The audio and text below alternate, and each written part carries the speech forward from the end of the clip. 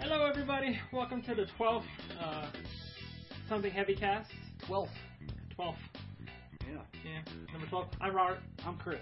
And it's a geeky podcast. We talk about nerd and geek stuff. Mm-hmm. And, of course, this week the big topic of discussion is going to be the Netflix original series, Daredevil. Right. Because that came out like a day or two ago. It came out this past Friday, or yesterday. Yeah. Today's Saturday, so that would have been yesterday. Yeah. Yep. But you were watching this on Monday, so it was a couple of days ago. So you should have finished it by now. Yeah, you should be done. So none of this should be spoilers. Okay? And if it is, fuck you. Yeah. Well, I didn't get that far. I only got... So we'll talk up till the episodes stick. Yeah. Because I'm ahead of you. Okay. I have to say, it has lived up to every expectation I had of it. Yeah? It's fucking incredible. I love it. It's pretty good. I've never been, like, I never really read Daredevil. Mm-hmm. I have, like, a basic understanding. Like, I know who Stick is. Mm-hmm. I guess I have the most understanding of, like, the Frank Miller Daredevil, which I guess this is mostly based off of, mm-hmm. Right? So I like it. I think it's a little slow at times. Mm-hmm. At the beginning, I wasn't very happy with the guy who played Foggy. Yeah. But he grew on me very quickly. Yes. Now I like him a lot. Yes. You know, he needs to go to Poundtown with the blonde girl. With Karen Page? Yeah. Okay, well... But, see, she's an issue for me. Uh-huh. Because her character spends all this time with Foggy, mm-hmm. Right? Like, all her time with Foggy. Mm-hmm. But she's all hung up on Matt. Yep. Which makes no sense, because they, like... Well, because... They've spent, like, two minutes together, if you put it all together. Well, okay. First, you gotta understand, Matt Murdock being blind, a lawyer, and then carved out of marble... Right. He crushes tons of ass. Sure. Or he wants everybody to think he does. Right. Which Foggy kind of explains to Karen. Karen. But what you have to understand is that I've seen that a lot online where people are like, you know, I didn't like Foggy at first, and I think that's just the way the character was written in the first episode. I didn't like the way the character was written in the first episode. For me, it didn't have to do with it was the actor. It was Eldon Henson? Yeah, it just, he was a little too much for me. He was trying way too hard. Yeah. Yeah. But then it started to work. Okay. Well, I understood, and if anybody has read the Daredevil comics, you know that that's how Foggy is. He's just this big, like, over the top, doesn't know how to, so uncomfortable with his own skin, doesn't know what really to do with it. That's how Foggy is. Right. Okay? And he's the antithesis of Matt. Right. Matt's very smooth, very calm, very collected, and then Foggy's like the nerdy guy who doesn't really know what to do with his hands. Right. And it's interesting that you say that Foggy and Karen spent all this time together, and it's clear from like the second he meets Karen that he's in love with her. Right. And you know, he goes through all this stuff working with Karen, and they build this relationship, and they really do. But Karen is very quickly hung up on Matt. Right. And for those of you who read the comics, and I'll give you a little. Do you want a little comic lore? Sure. Okay. Karen and Matt have a very, very long and very tragic love story. Oh, okay. There's a comic arc, I believe it's Guardian Devil, where Karen and Matt are together for a long time, and she figures out that he's Daredevil. Uh-huh. I don't remember if he tells her or if she just puts two and two together. So as much as she was in love with blind lawyer Matt Murdock, she's completely and totally head over heels in love with blind ninja warrior lawyer Matt Murdock. Right. Okay. They are together for a very long time. She ends up leaving him to go be an actress. Uh-huh. Because that's the logical jump. Sure. In comics, is secretary actress. Yeah. But she ends up working in Mexican porno, addicted to heroin. Oh. As you do. Delightful. Yes, that's the thing about Daredevil. Daredevil's always been very grim. Yeah. That's why it was part of the Marvel Knights line. Yeah. It's like it's on par with like the Punisher, where it's just like, yeah, there's no like fancy costumes and you know everybody's gonna wave it. No, it's fucking grim. Like nobody really gets away happy. Yeah. Well, during Daredevil, what happens is I'm leaving out all the details because I would need like another half hour to explain everything that happens. Basically, Karen believes that she has HIV. Okay. And she comes back to Matt for help and to like tell him, hey, you might have HIV. Mm-hmm. So she's trying to Forrest Gump him. Basically, she's trying to Forrest Gump him. All right. But neither one of them have HIV. Okay. She's just being manipulated by Mysterio. And then she ends up dying during the course of this battle between Mysterio and Daredevil. Okay. So we know going into the show that Karen is gonna be head over heels in love with Matt. I don't know how much that's gonna work out because we know how her story goes, but I'm assuming they're not gonna do that in the first season at least. Right. And then we know that Elektra is coming to the show in season 2. Oh, okay. See, I didn't know that. That's what the rumor, or not the rumor, it's what I read online. Okay. Well, and then the doctor chick. The nurse. Night nurse, yeah. Yeah. Which actually, I didn't know that was a legit comic character. Like, I looked it up and I was like, oh shit, that's Night Nurse. Like, okay. Because I didn't know who that character was supposed to be at first. She's literally called Night Nurse? That is her, because she's a nurse who works at night. Oh. It has nothing to do with the color of her skin. No. That's not what I was getting at. Racist. No, because what it sounded like to me is that she's like a superhero called Night Nurse. No, that'd be the worst superhero name ever. Yeah. Yeah, no, she has no power. She's just a nurse who like works with Matt to heal him up and stuff like that. And they have a little thing on and off for years, but I don't think it ever becomes as grandiose as Matt and Karen. Okay. Well, because I think the way that they're handling it on the show with Karen, as a person who doesn't read the comics, is that these little snippets of her like being into Matt seem like really out of nowhere, because she's spending all this time with Foggy, and he's clearly into her, and she seems clearly into Foggy. Like pretty much immediate, you're like, you guys gonna do the deal yet? What's up? But then like out of nowhere, she's like, Matt, and it's like, wait, what? Where did that come from? And you can even see Foggy's reaction when he starts putting 2 and 2 together, that she kind of has feelings for Matt. Yeah, and he's probably in his head being like, dude, they like literally have spent a minute in the same room together. They have. But to be fair, there is an enigmatic quality about just Matt Murdock, right, by himself. You know, if you look at his story, I know. I just I have a hard time with being like, well, yeah, okay, because she's a girl. I don't think it's that. I think it's just a way to boil it down. Yeah. No, I think that there's something. It's more to it than that, and and they absolutely go into it in the comics, and they're doing it in the show where it's like Matt Murdock by himself, not being Daredevil, not being a superhero. Okay. He's an orphan. He's blind. Right. But he's a lawyer. Yeah. Okay. I have 2 parents. Actually, I have 3 parents. Both peepers work just fine. I'm nowhere near being a lawyer. Right. Yeah, I don't know. Excuse me. Foggy's a lawyer. Yeah, but Foggy's the prototypical comic sidekick.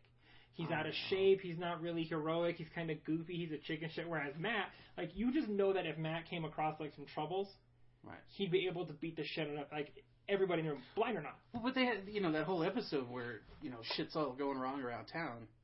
It's like Foggy stepped up. He did, and Karen noticed. He did, and she did. So I do think that he has got a ticket to Poundtown coming soon.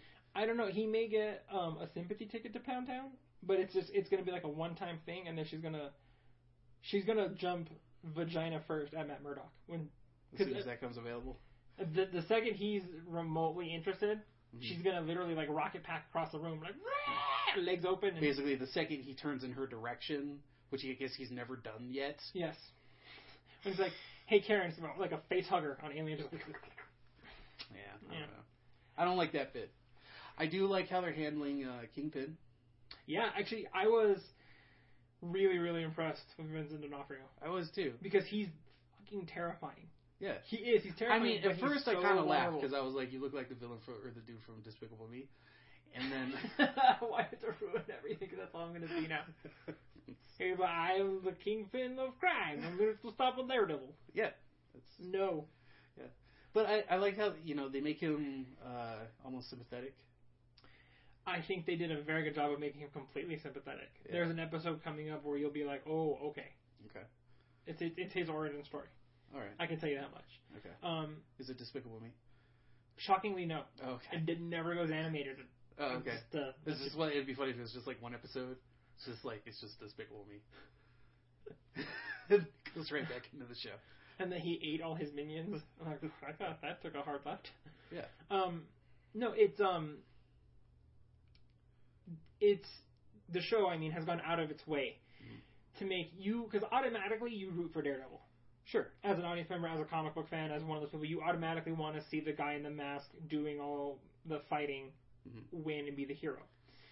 But which I want to see more of so far. Although in the second episode, the fight scene that was basically like the old boy fight scene. Yep. I loved every second of it.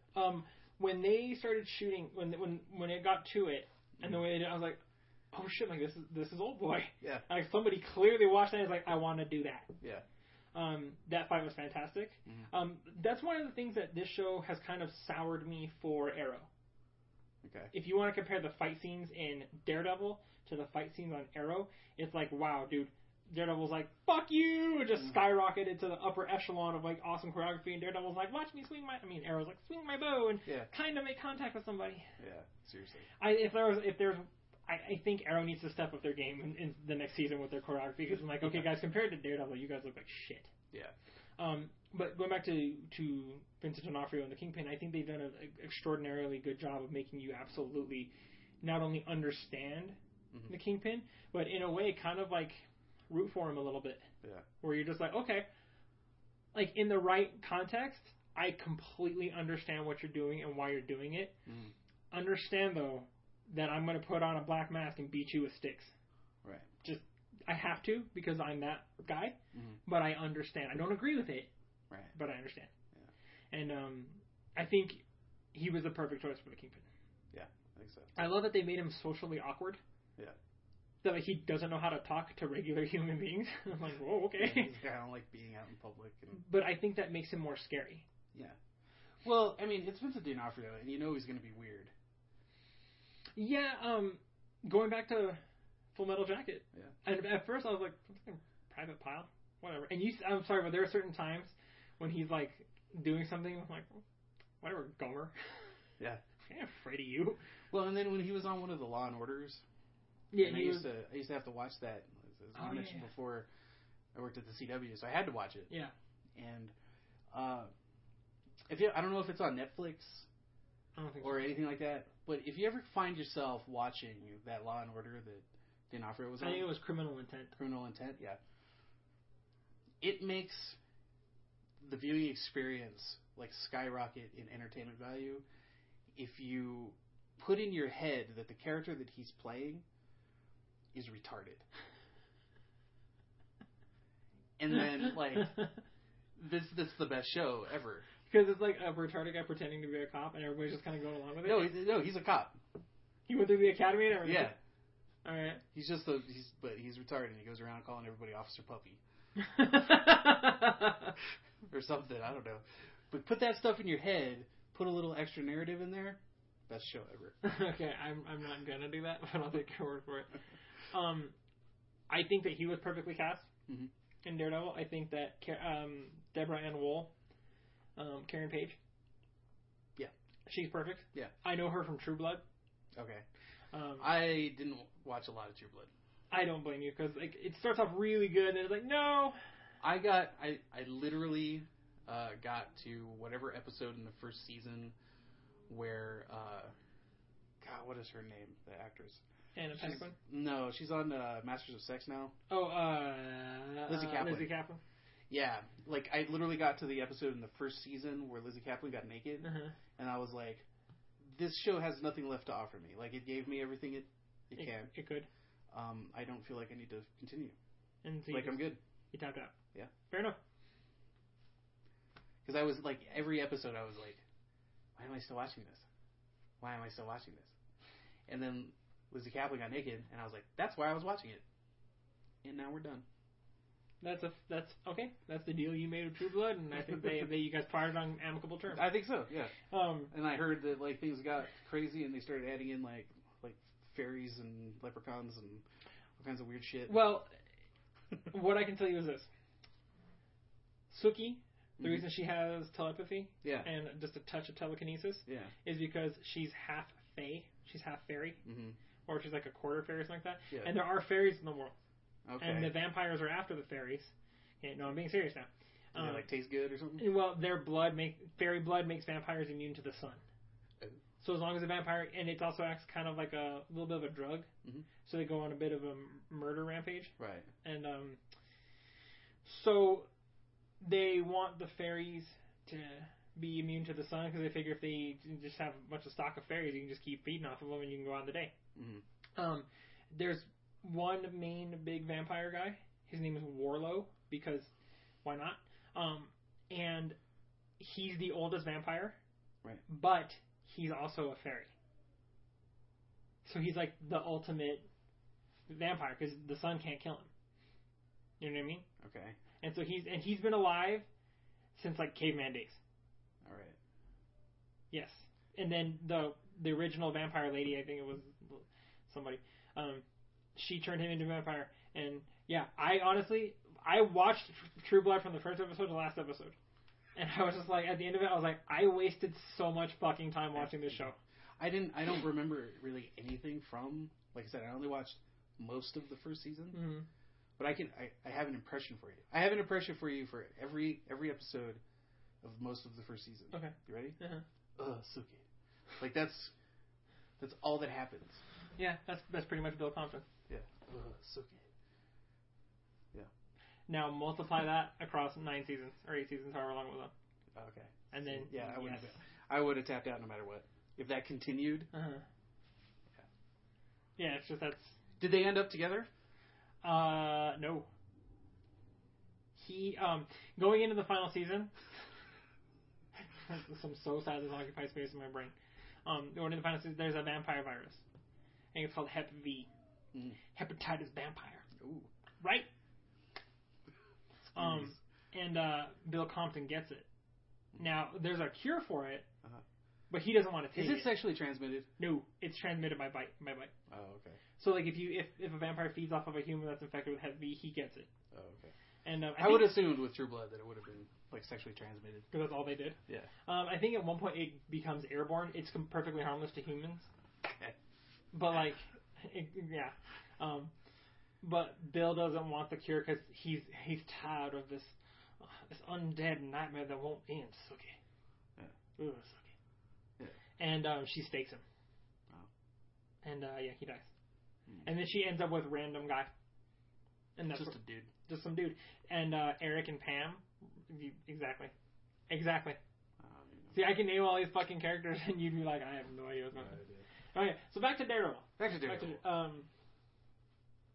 I think Charlie Cox is fantastic as Matt Murdock. Yeah, I think he's great. He's great.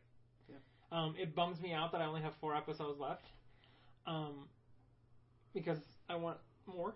Yeah. And so now let me ask you this. Okay. All right. As not a reader of Daredevil. Uh-huh. See, I was kind of okay with his like sensory abilities as they portrayed them in the movie. Yeah. With Batman. With Ben Affleck. Yeah. Because it was like sonar, right? Yeah. Like he just hears shit and it was like ding ding ding, right? But I think it's getting a little ridiculous at what he can like decipher is what's going on. Yeah. Like at the one episode where he's like holed up in the warehouse with the Russian dude who's like dying, and he's on the phone with Home Chick, and she's like, "What's around?" He's like, "Oh, there's all this stuff, but there's a emergency road kit." Yeah. And like it's across the room, right? And she's like, "Well, what's in it?" And he's like, "There's a couple road flares." Yes.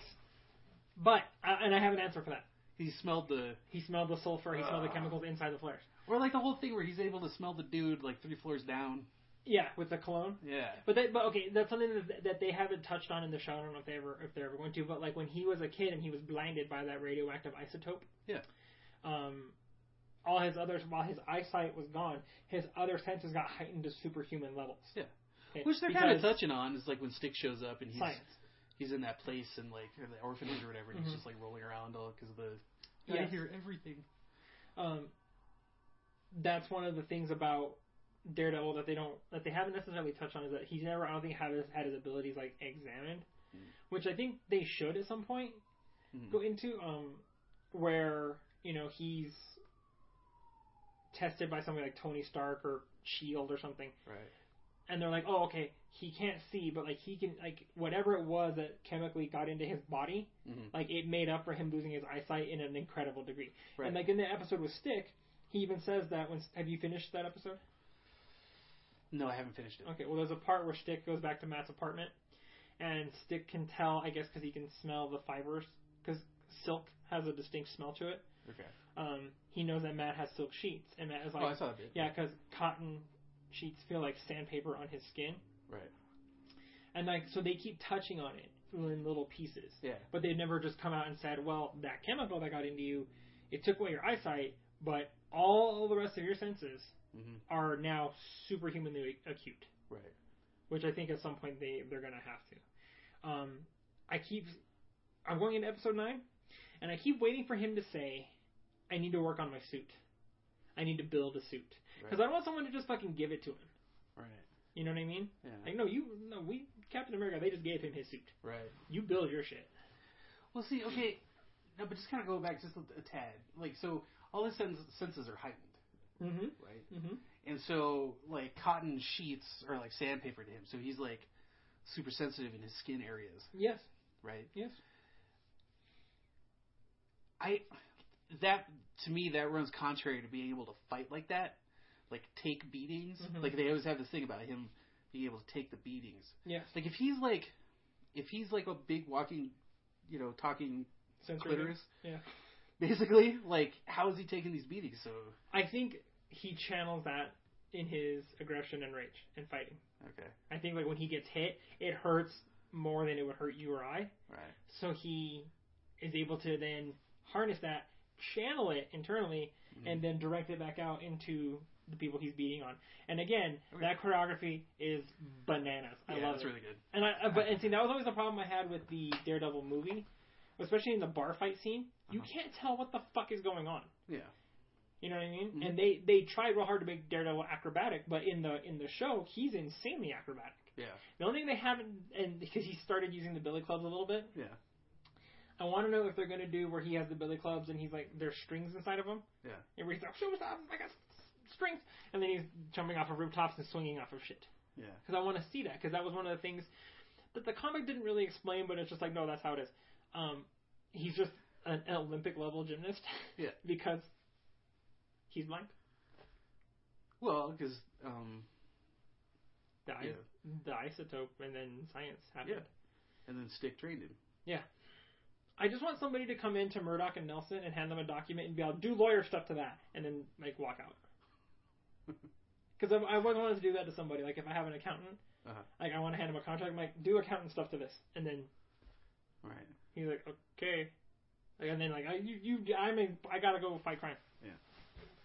So, here's my question. And this is a question I will posit to you. All right. I'm like the old man in Fringe. Okay. Because he always said, I posited. Or, I posit this clear. So, I'm going to posit this to you. All right. Who finds out that he's Daredevil other than Night Nurse by the end of the season? Because Stick knows. Who I think? Yeah, because if we do the rundown, Stick knows and Night Nurse know that he is Daredevil. But he's not being called Daredevil yet. All right, this is my prediction. Okay, all right. Karen and Foggy, right? Because see, she just saw Foggy be real heroic, and she's like, "Oh, maybe I might give him a haircut, but maybe, right?" And then they start getting closer. They're about to go to Poundtown, be boyfriend, girlfriend, all that such, and then she finds out about Matt, and then it's like, whoops, sorry, Foggy. You're not a blind ninja. You're not.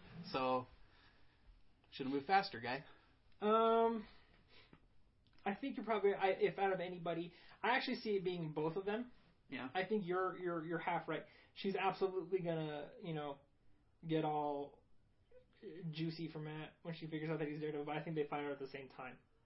Because Foggy, doesn't particularly care for the man in the black mask. Yeah. So he's going to go through a whole, like, I don't know what to think.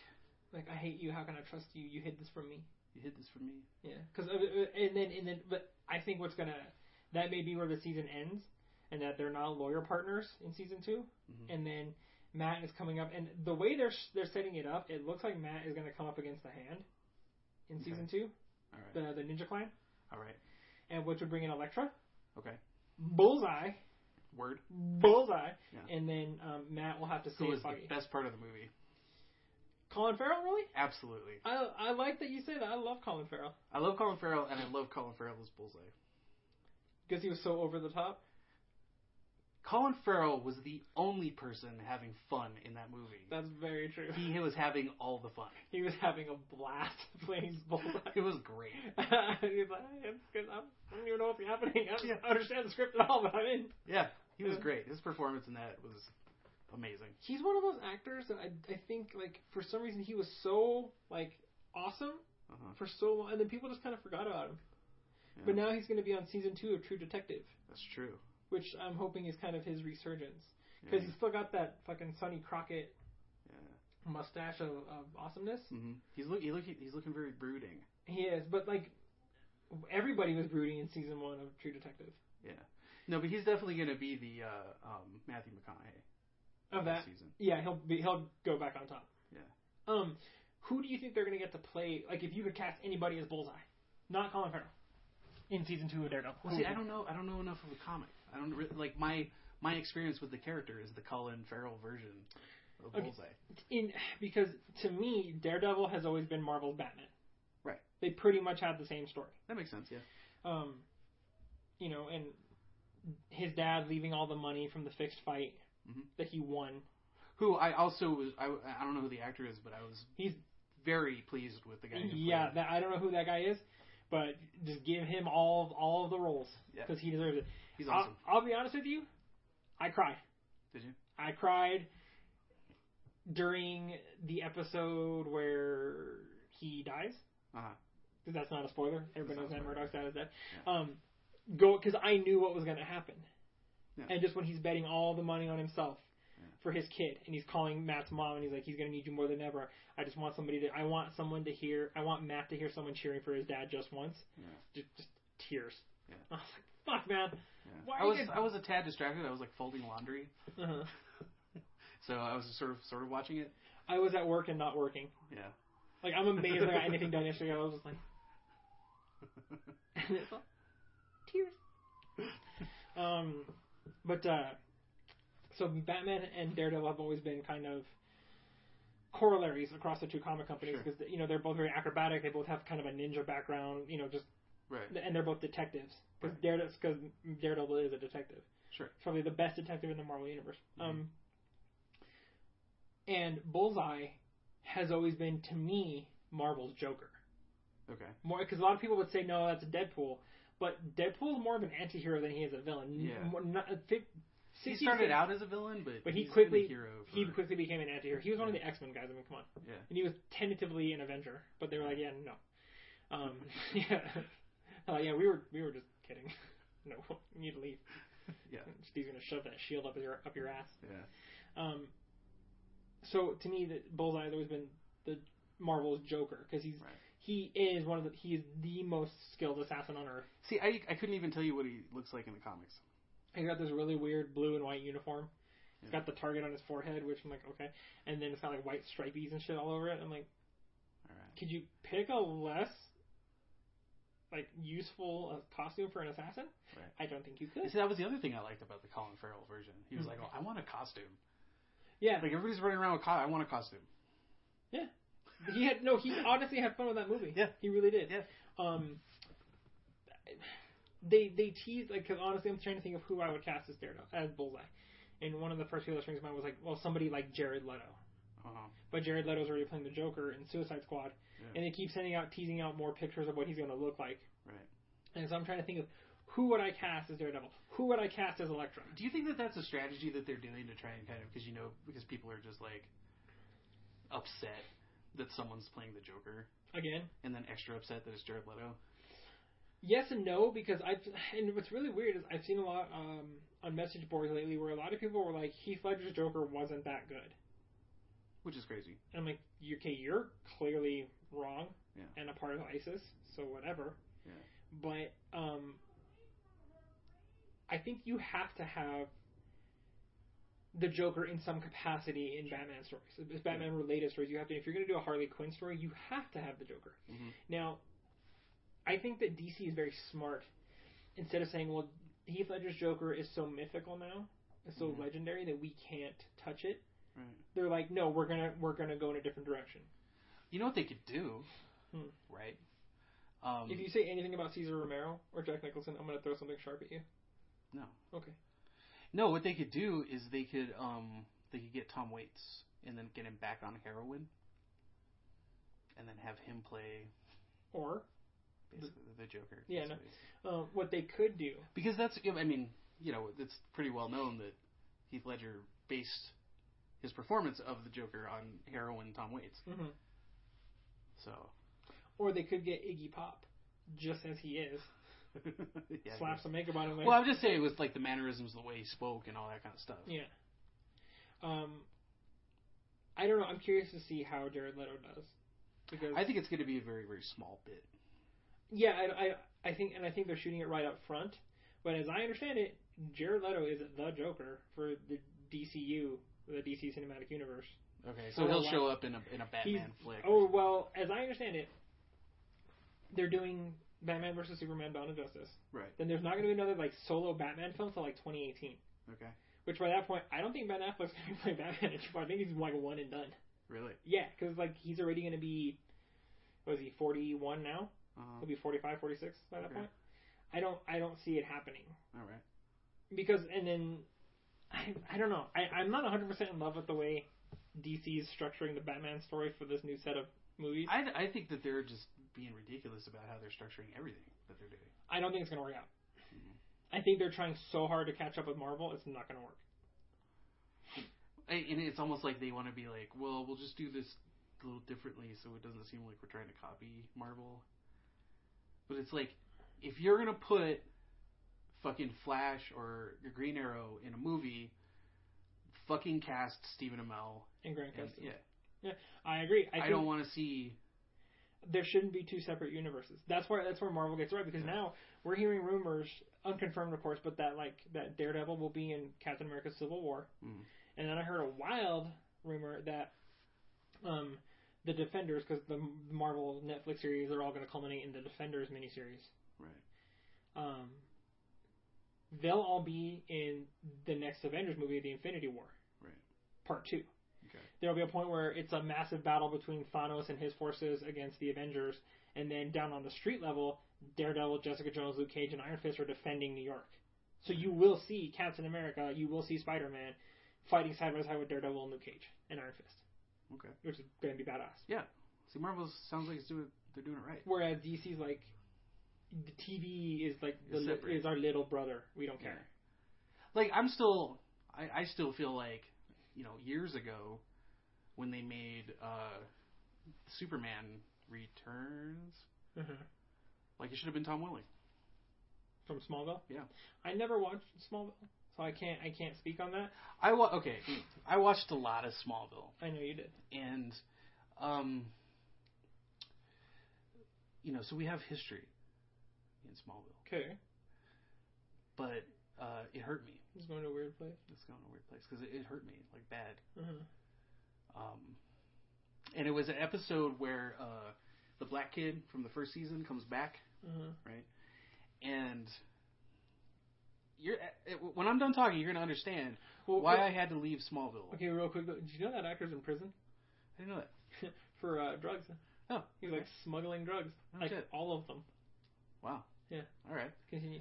Okay, so this is where Smallville and I had to part ways. I had to spend the night in the shelter, and we had a, you know. Is there a restraining order now? A restraining order. Like it was bad. Like how many yards? Like all of them. Really? Like they had Smallville had to stay away from me. Forever? Forever. Wow, okay. Okay. And you'll understand why. Okay, I'm listening. Because in this fucking episode, the beginning of it starts off, and all the you know, the young ones of Smallville are attending a concert that is taking place in a warehouse, and the warehouse it's a factory for Stride gum. Okay, guess heavy product placement. Guess who sponsored that episode? Stride gum. Yeah, Stride gum. Okay. And the storyline was the black kid was coming back to visit everybody. They go to this concert. Some fucking kryptonite liquid got into the Stride gum, right? and he just happens to get like the one pack of straight gum that has kryptonite in it, and he chews it, and he gets superpowers. As long as he's chewing straight gum, he's got superpowers, which is really good because the flavor really lasts, so he doesn't have to change pieces that often. Okay. That's seriously part of it. Wow. After that, we had to part ways. Because that's just so utterly ridiculous. That was stupid. Like, I was hurt. That's stupid. Why? See, that's what I understand. Like, what in the writers' room they pitched that? And they're like, okay, well, we need to work Stride Gum into this because they're a major sponsor and they're going to take away all their money if we don't. Well, how about he eats and gets superpowers? Yes. Yeah. No. That's what they did. Yeah, I don't understand. I don't blame you for walking away from Smallville. I just remember when the big thing was that the philosophy of the show was no flights, no tights. You would never see him in the Superman costume, and he would never fly. Right. And then the season premiere, I think it was like the season 5 premiere, was Clark actually flew. Yeah, he just started flying around. He started flying everywhere, and I don't know if he flies anymore after that. Oh yeah. Like all the time. Yeah. But then in the final episode, I guess. I saw this. It was online. Like people like this guy watched the last episode of Smallville and he fucking freaked out when you saw Tom Welling fly. Because I guess in the final episode, do you see him in the Superman outfit? Well, you see the Superman outfit. Uh-huh. But they never they show him because I did watch the final episode, and it basically is like, initially he's in the outfit and it's super far away, so you can't see his face.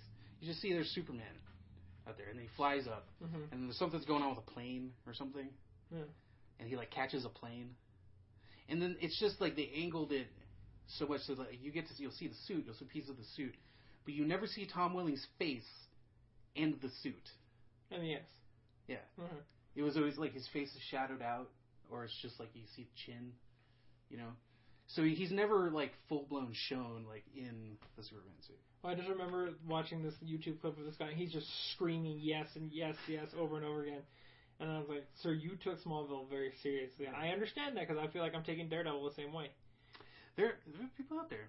But I'm not going to be like, yes. When I see the red outfit, I'm sure I'm going to be like, oh, fuck yeah. That's awesome. Go fight Kingpin. Yeah. I guess that's my other question is if Matt and Kingpin are ever going to fight. I'm sure it'll happen. I hope so. Because I want to see the red outfit with the little horns. Yeah, they're getting there. Yeah, they are. I hope they better be. They have 4 episodes to go for me, and I'm like, I'm not seeing any progress on that suit. That suit is not going to be until the last episode of the season. If it's in the last episode, the last fight scene, that's fine with me. Right. I can live with that because I want to see him in the suit fighting as Daredevil. Because I don't know if they're going to show or reference Daredevil because the next series is Jessica Jones, which I'm like, whatever.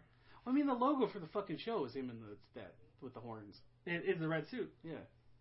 So I better see it. It's coming along. I hope so. I imagine. And that's pretty much the big nerd news of the week was that. Yeah. But I do have something personal. It's a Vigima game discussion. All right, let's do it. So I started playing Advanced Warfare, the multiplayer. Okay. I'm not in love with it. Yeah, it's I don't know. It's very unwieldy. Mm-hmm. It's way too complicated. Yeah. The thing is, I played through the campaign, the single player. Okay. And I just played it like a Call of Duty game. I didn't use any of that extra bullshit. The exosuit and all that? Yeah, all the exosuit stuff. Never used it. I just played it like a Call of Duty game. And you had no problem playing it? No problems. Well, I started playing it, and I'm just like, I jumped straight into the multiplayer. Mm-hmm. Because I think as every Call of Duty player does, you just get the game and you crack it open, you like it. See, I'm the one person who doesn't do that. Well, no, I usually play the campaign first. Yeah. But I'm borrowing this game, so I'm like, I only have it for a little time, and I don't want to get into the campaign, and I get to finish it. Right. So I started playing it, and I'm just like, huh, okay. Yeah. I'd rather be playing Black Ops 2. Yeah. But now Black Ops 3 is coming out. Yeah. Later, which, really? Really? Yeah. More Black Ops? Yeah. I think. Well, because they're now on a 3-year deal. Right. Because before it was 2. It was Activision made one year, and then Treyarch made one. But now they have a third studio. Which is? I don't know. Okay. But they're now going to be making a Call of Duty game. So every 3 years, one of them will put one out. Yeah. So it'll be main Call of Duty, then a Black Ops, and then whatever that third studio is doing, and then a main Call of Duty, then a Black Ops. Yeah, so I gotta admit, I'm pretty disappointed with Advanced Warfare. Yeah, it wasn't that fun. And considering what I've heard about Ghosts, Yeah. I'm like, I guess I'll just skip that one for now. Yeah. The whole 2-disc system, need to get rid of that. 2-disc system? For the 360, there's 2 discs. Oh. There's the install disc and then the game disc. Oh.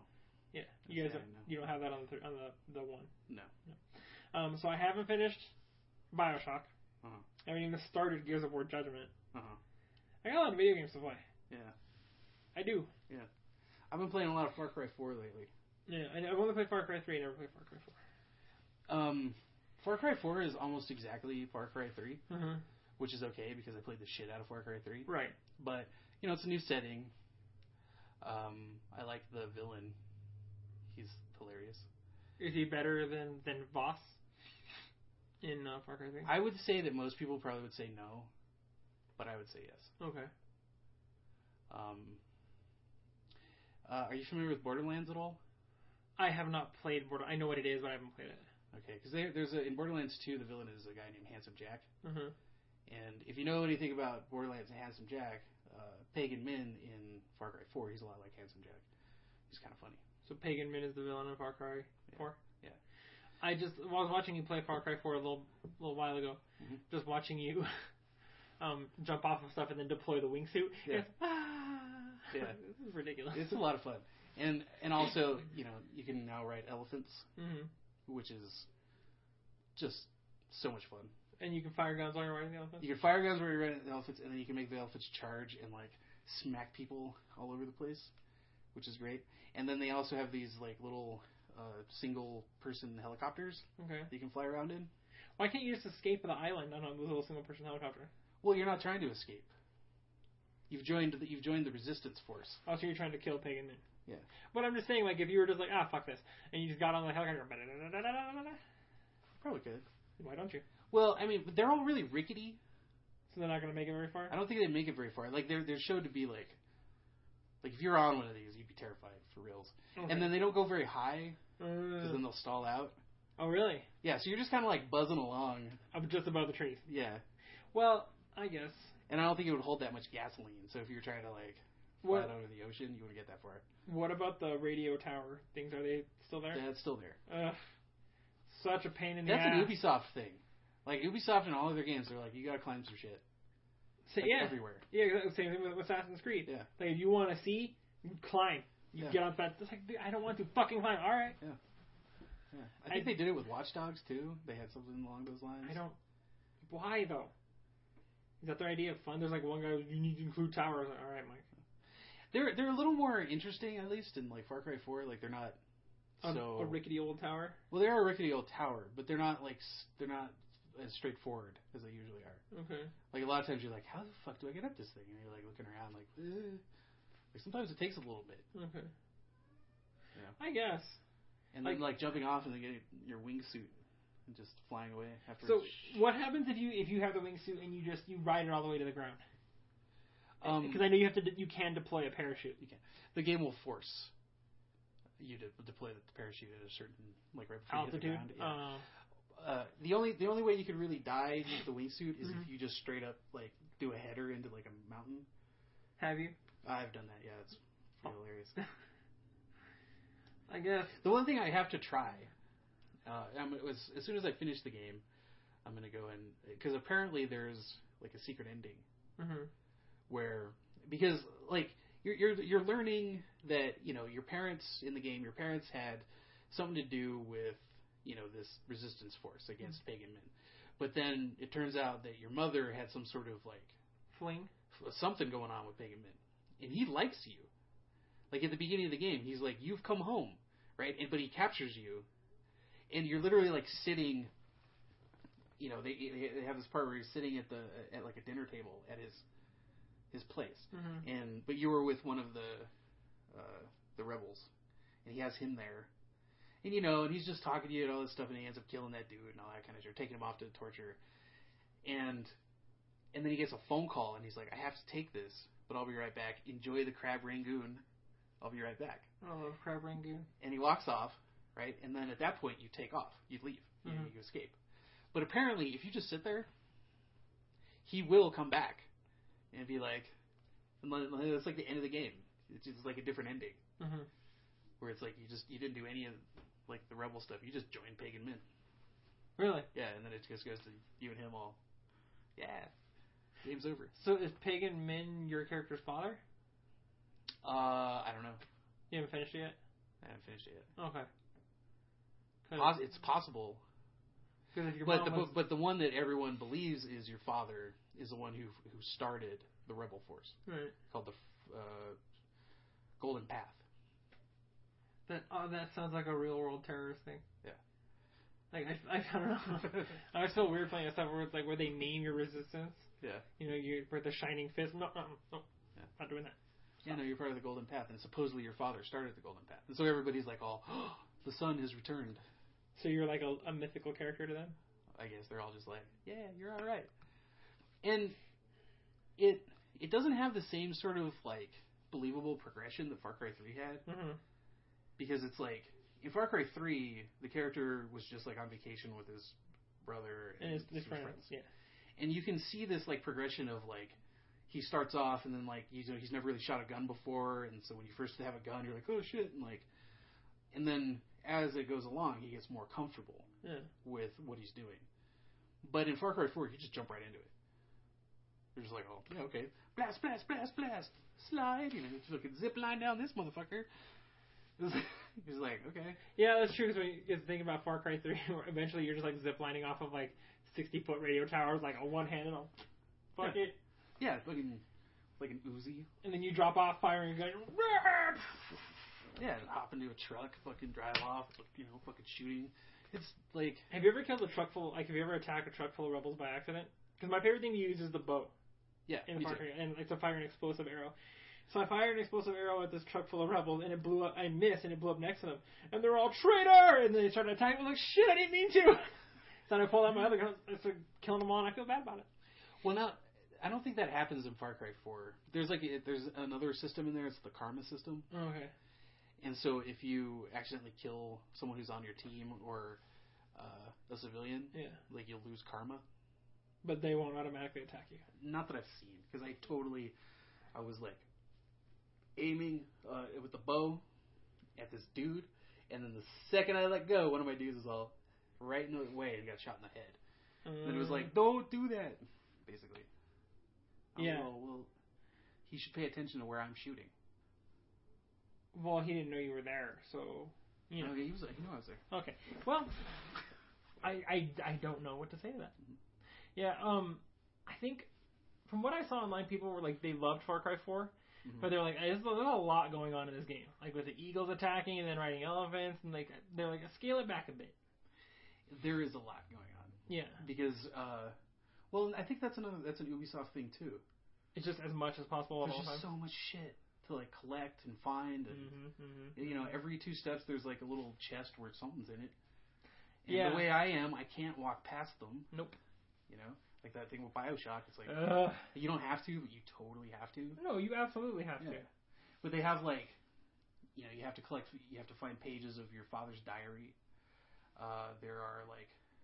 Literally, it's called Lost Letters. There's letters scattered around. Well, that's how it is in Far Cry 3, yeah. Yeah, and then there's like these like demon masks that like the story is that like there's a serial killer on the island, and he goes around leaving these like cursed demon masks in places, and you have to go and find them and destroy them. And then there's propaganda posters. You got to pull them down, and like there's a lot of shit going on. Is the map much bigger than Far Cry 3? I think so. It feels that way, yeah. I don't know. Because I spiral out. That's how I work. Okay. Right? From where I start, and then I just sort of work in a circle outward. I think I'm like the opposite. I'm just like, yeah! Woo! Yeah! It's all stupid. I'm like, I missed everything! I want to find every cave. I want to find everything. That's one of the things I have a problem with Assassin's Creed 3 is like, you have to chase Benjamin Franklin's letters and they're flying through the air. Yeah. It's just like, fuck, man, come on. Like, can I not? Like, do I need these? Do I actually need these? And my OCD's like, yeah, you do. All right. Well, see, and you haven't played Black Flag yet, right? No. So that's the one that's coming later? Yes, that should come out on the 15th. Yeah, see, they have those in there, and that's the only time I've actually been like, I have to collect these flying papers, because what they are sea shanties. And so when you're out on the sea, like in your sailing places, your crew sing these shanties, and the more of those pages you find, the more songs they have to choose from, and that it makes your life a lot easier if you're not hearing the exact same sea shanty every time you're out on the ocean. How much time in that game do you spend out on the ocean? A lot. Okay, I don't know if I want to do that. It's fun. I guess, but it's just, and I'm with you, where it's like the OCD part of me is like, I have to get this stuff done. Otherwise, this will haunt me. Yeah. But I don't know, man. That's asking a lot of me. Yeah, it's getting to the point where a lot of these games are almost like a job. Yeah, they're becoming a chore. Yeah. And I think that's why so many of those indie games do so well. It's just the simplistic nature of it. It's like, there's one quest, and there's not like side missions and all this other bullshit. But I'm also, in the indie game realm, I'm also getting very irritated with this, like, everything is like a callback, and they all call it 8-bit, but it's actually 16-bit. But they do this like pixel graphics, kind of thing. It's supposed to be this callback or whatever. And I'm getting fucking tired of it. Why? Like, just, it's enough. I had enough of it, like, Broforce and Fez and fucking... I'm sorry, dude. Broforce was a blast. It was. But just so many of these games that are like this. And it's like, it's almost like, they gain these, I don't know, it's like fucking reputation points. I think you have a good point there, where it's like, in the nerd geek community, if you're retro, you're automatically in the upper echelon. Yeah. Which I don't agree with. Yeah. I don't agree with that either. But on the one hand, like, I understand your frustration with it. Yeah. But on the other hand, it's like, I had so much fun playing Broforce. Yeah. It was such a good time. Yeah. So. Like, I played a bit of, I can't think of the name of it, but it's like, it's another one of those kind of games, but it's, you're like going into this castle, you're like a knight or whatever, and like you're gonna die, and then so when you die, like your descendant takes your place, and you get to kind of choose, and then they have like these different like quirks and stuff, and then so you have this whole like family tree all being like killed by this one castle, whatever. And it's fun, but the thing is that it's totally the other end of the spectrum for me. Okay, is that I play it for like 15 minutes and I'm done. I'm like, okay, that was fun. That killed 15 minutes for me. Or I'm like playing Far Cry 4, and that's today. That's all you're doing. That's what's happening today. Is I'm playing Far Cry 4. Yeah. Yeah. Somewhere there needs to be like a fucking happy medium. And I'm not finding it yet. Independent-wise, there's a game coming out that I'm really stoked for. It's called Cuphead. Okay. I don't know if you've seen anything on it. No, I haven't. It looks amazing. Okay. The entire art style of it is done like a 1930s cartoon, like a Disney cartoon. Oh, okay. And like the way they have the animations, it's like watching one of those old cartoons, and it looks great. I don't even know what it's about or what's going on with it, but just like looking at it, I'm like, I will play this. Okay, well, when you play it, Cuphead, fucking check it out. When you play it, let me know. I will. As soon as that shit comes out, I'm playing it. I just, I haven't acquired the Xbox One yet, but I was able to get my hands on a copy of Destiny for the 360. Yeah. And I feel like if I jump into that, that's all I'm doing all day long. For the first weekend. And then after I'm like, whatever. Yeah, because it's kind of a grind. Right. You're doing the same things over and over and over and over again, just to level. Is that like the major complaint? Yeah. Because I don't the game doesn't really even open up until you hit like level 20. Until you can go do more things? And you can go like to different planets and shit? Well, no, you'll go to all the planets. But like the teaming up with people and like the real challenge of it, that doesn't even really start until like level 20. I don't know, man. Yeah. I don't know. I don't think... Well, and the thing with Destiny is a lot of people were upset about that, and I was too a little bit. But like Bungie has always said that it's rather than it being a game, they want it to be more like a platform. Okay. Like they're always going to be adding more stuff, all this kind of stuff. It's basically like a first-person shooter MMO, which is but fine on a smaller scale. Yeah. So they want it to be basically their Warcraft. Yeah, basically. Where they're constantly adding shit, so Destiny will be there for a while. They just keep adding more shit. Yeah, and it's like you're in the hub zone, and someone's like, "Hey, who wants to do this mission with me?" Like, "Oh, I have that mission. Yeah, let's go do it." You know, or we could run this particular mission because you get this thing out of it. I've done it 10 times, but we'll do it again. And see, but to me, it's like I'd rather just go off and do my own thing, and go complete my quest. Which you can do, but once you hit about level 20, it becomes like pointless. Uh-huh. You can still do it, but you're not going to level anymore. So, but level 20 isn't the highest, right? Technically, it's the highest. They have this whole thing where, like, up to level 20, you're gaining levels based off of experience. Okay. Once you hit level 20, that's technically the level cap. But you can gain levels based off of the armor you're wearing and the weapons that you have. Because they have, in the game, they call it light. It's like this chest piece has a certain light rating to it. Okay. And then so once you're wearing all this stuff with light on it, that'll raise your level up. So you could literally take, you could be like, have nothing on, be level 20, put stuff on, and all of a sudden you're level 26. Oh, okay. You know what I mean? That sounds... See, that discourages me from playing. Yeah. Plus, I don't even know if anybody's playing it on the 360. No idea. And the funny part, the thing about Destiny is that it's like everybody was so mad when it came out. And yet, it's always packed with people. Why are people so mad when it came out? I don't understand that. Because I thought, leading up to the release of the game and leading up to the release of the release of the game and seeing stuff that I was saying online, leading up to the release of the game, everybody seemed so jazzed. Like, I can't wait to get my hands on this game. Yeah. When it came out, was it disappointing to people? It was kind of disappointing. It's super short. The campaign. Yeah. Uh-huh. And so basically what you're doing is, like, you're just doing harder versions of missions that you've done before. Like, that's as you keep going. Okay. And, like, it doesn't have, like, this...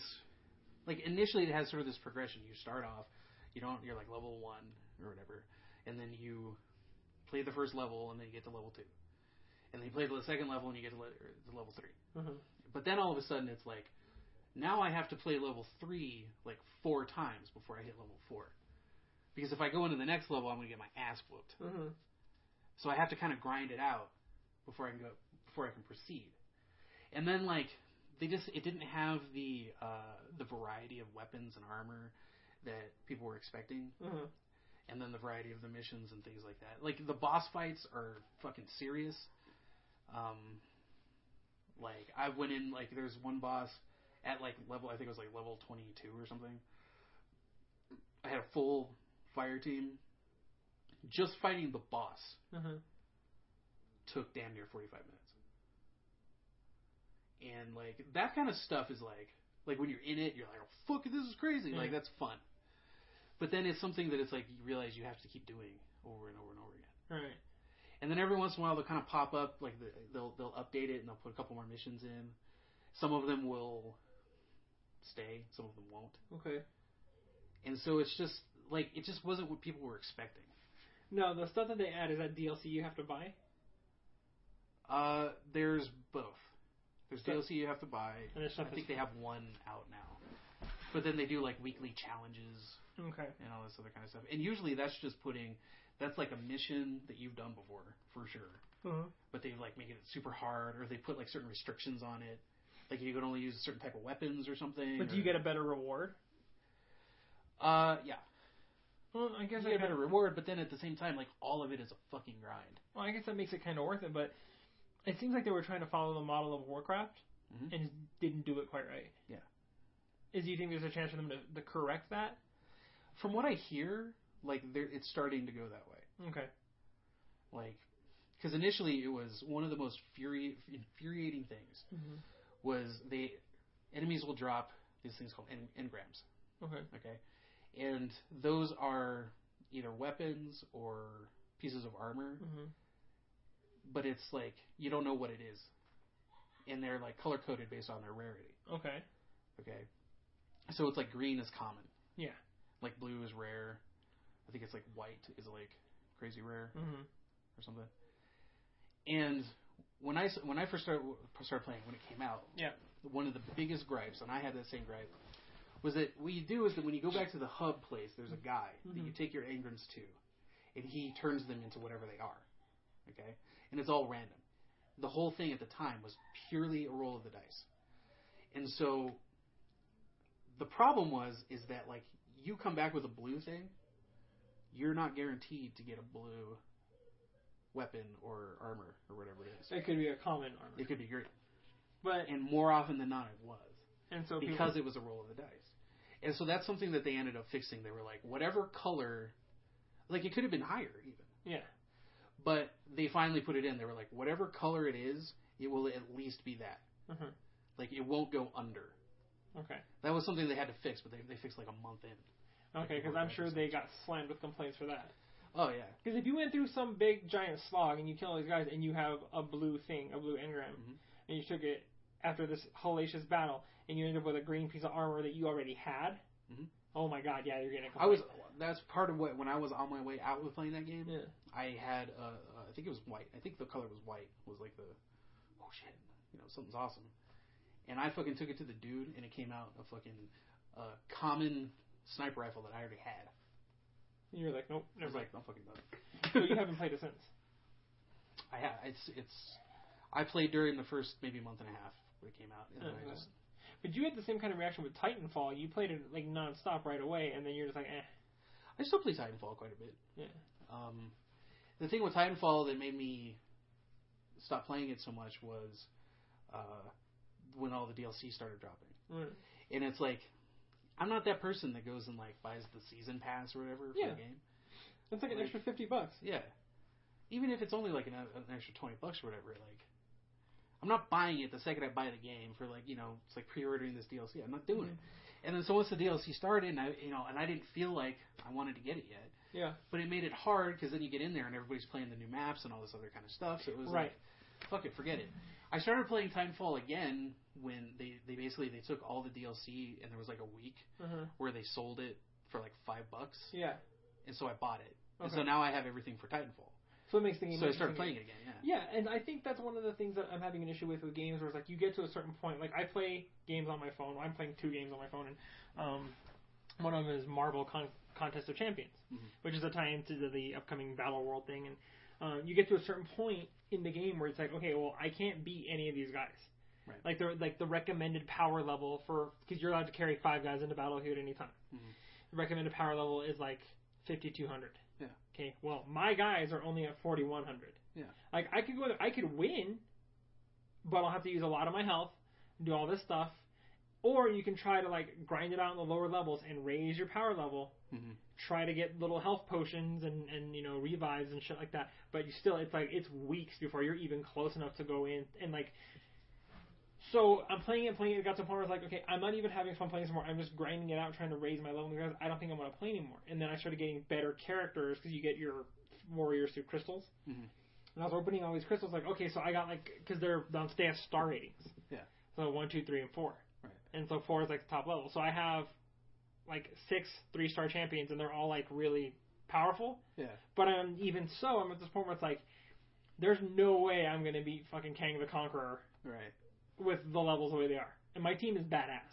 Yeah. There's no way I'm going to win. So now I'm back to grinding it out. And to me, it's like you said, it's just like, I'm not having fun with this anymore. And it just, I see that with so much with games. And it's just like, why am I bothering? Yeah.